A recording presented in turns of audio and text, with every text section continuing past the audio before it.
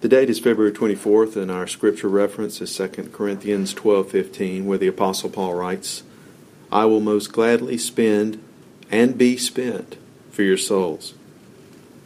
I remember when I was studying for my master's in business administration, the overarching themes of my studies during that time were essentially two. The first one was businesses exist to make a profit, and the second theme was businesses invest profit to make more profit.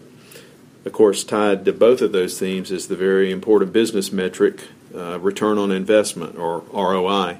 Simply put, ROI is a measure of what you earned as a multiple of what you invested to earn it. And generally speaking, the higher the ROI, the more valuable the business. Well, in reality, ROI is really a concept for life. It's been my observation, and I know it to be true of myself, that people tend to spend the majority of their time, their energy, and their resources on things for which they hope to reap a benefit, or a reward, if you will. And not so coincidentally, those things also tend to be the things in life that they love the most. Jesus, of course, knew this and summed it best when he said, "For where your treasure is, there will be your heart also." The Apostle Paul said to the Corinthian church, "I'm quite happy to invest, even deplete my life for the preservation of your souls."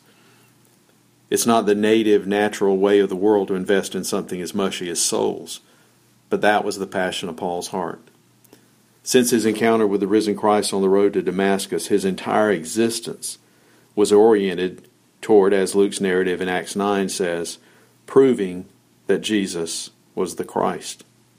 And why? Well, so that the men, the women, the boys, and the girls that were among Paul's hearers would be drawn to faith in the redeeming work of Christ, with the end result being the very saving of their souls. Working for the preservation of souls involves a great deal of investment, and the history of Paul's life following his conversion shows the investment he made indeed ended up being the depletion of his life.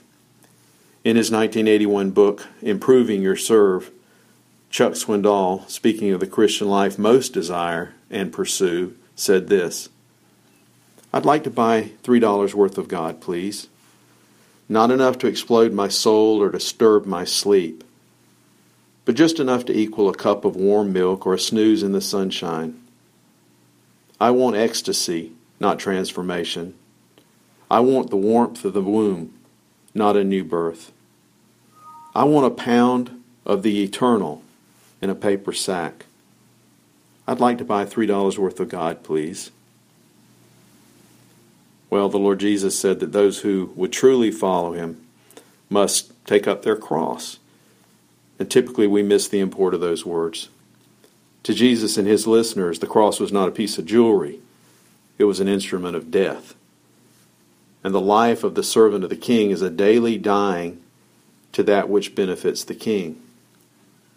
The ROI that the Apostle Paul sought in his life was the expansion of the kingdom of heaven. The eternal versus the temporal. That which I have in Christ is no less than that which the Apostle Paul had. So the question I need to ask myself every day is this: am I investing myself in the preservation of souls?